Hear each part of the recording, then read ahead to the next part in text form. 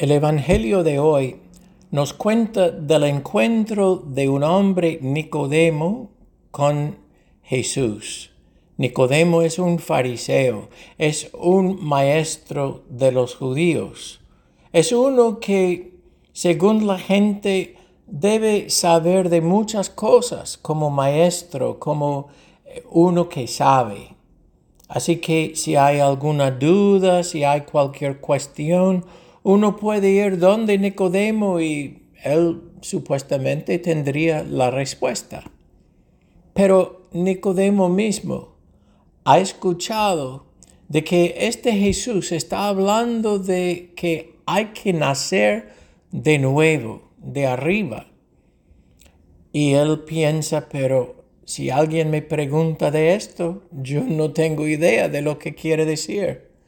Así que pregunta a Jesús, ¿qué es lo que quiere decir esto de nacer de arriba, nacer de nuevo? ¿Es que uno puede entrar de nuevo en el vientre de su mamá y nacer así de nuevo? Imagínese Jesús tal vez con una sonrisa dice, no es así. Y explica que nacer de nuevo es nacer del agua y el espíritu.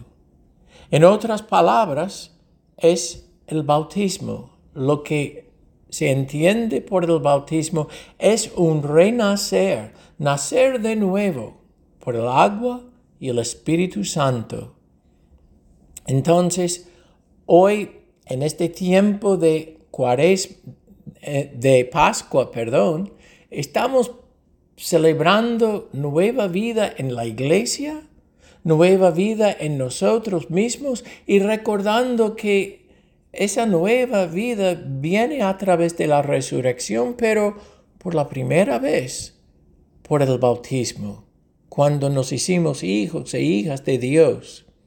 Así que, además de nosotros, con esta nueva vida, vamos a pedir en estos días por todos los que a través del mundo entero, los miles que se han incorporado a la iglesia en este tiempo de Pascua, a través de los sacramentos, especialmente el bautismo, para que puedan seguir siempre con esa nueva vida en sus vidas y perseverar.